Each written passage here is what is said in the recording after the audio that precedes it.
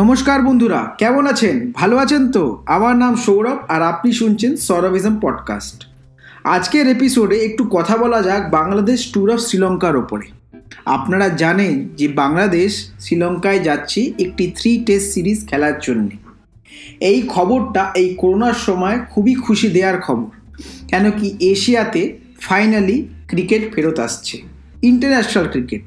IPL তো start হবেই, কিন্তু ইন্টারন্যাশনাল ক্রিকেট শ্রীলঙ্কা আর বাংলাদেশের সিরিজ দিয়েই ফেরত আসবে। এটা খুবই বড় খবর, কেন কি 5 মাস পরে বাংলাদেশ আবার ক্রিকেট মাঠে ইন্টারন্যাশনাল ক্রিকেট খেলতে নামবে।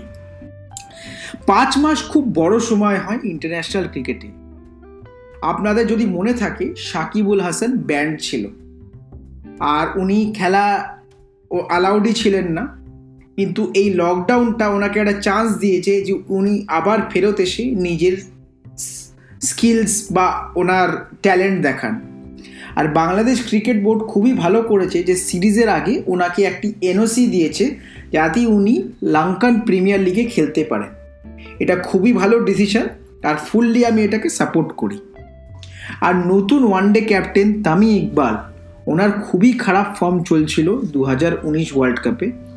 এই 5 মাসের ব্রেকে আমার পুরো বিশ্বাস যে উনি নিজের স্কিলসের উপরে ওয়ার্ক করেছেন আর আমরা একটি নতুন Tamim Iqbal, more performing, more patient দেখতে পাবো এই টেস্ট সিরিজে। সবথেকে ভালো উইকেট কিপার এশিয়াতে at the moment without any hesitation হচ্ছে মুশফিকুর রহিম। অসাধারণ ব্যাটিং করে, খুবই ভালো উইকেট কিপিং করে। উনি হচ্ছে একদম যাকে বলবো লিঞ্চপিন বাংলাদেশ ক্রিকেট টিমের এই শ্রীলঙ্কা সিরিজে। মোহাম্মদুল্লাহ তো ভালো খেলছেই, আর আমি শিওর যে উনি আরও ভালো খেলবেন। আর অন্য জায়গায় দেখতে গেলে ফাস্ট বোলিংটা একটু উইক আছে এবার এই টেস্ট সিরিজে বাংলাদেশের জন্যে, বাট আমার পুরো বিশ্বাস আছে যে ওরা একটা নতুন ক্রপ অফ বোলার্সকে উঠিয়ে দাঁড় করাবে। যতদূর শোনা গেছে সেপ্টেম্বর 18-তে সব বাংলাদেশি ক্রিকেটারদের কোভিড টেস্ট করানো হবে, আর 20-22টা প্লেয়ারকে ফার্স্ট উইক অফ সেপ্টেম্বরেই রেডি করানো হবে যাওয়ার জন্যে। কিন্তু চিফ সিলেক্টর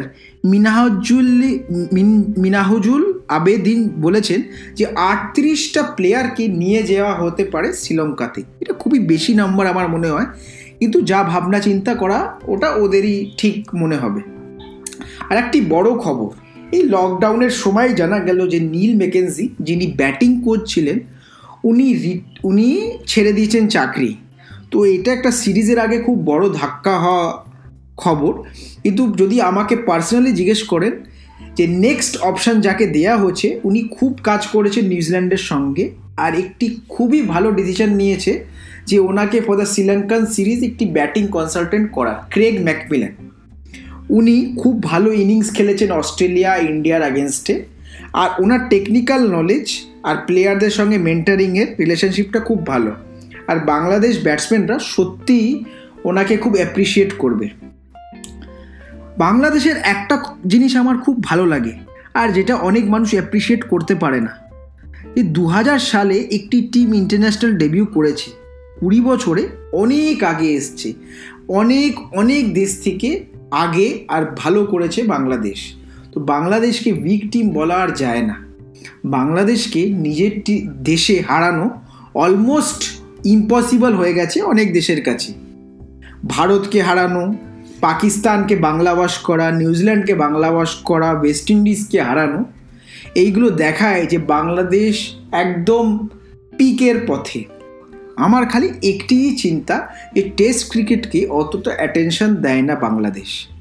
আর আমার পুরো বিশ্বাস যে ওরা ফিউচারে দেবে, কেন কি টেস্ট ক্রিকেট দিয়েই বাংলাদেশ নিজের নামটাকে আরও ওঠাতে পারবে।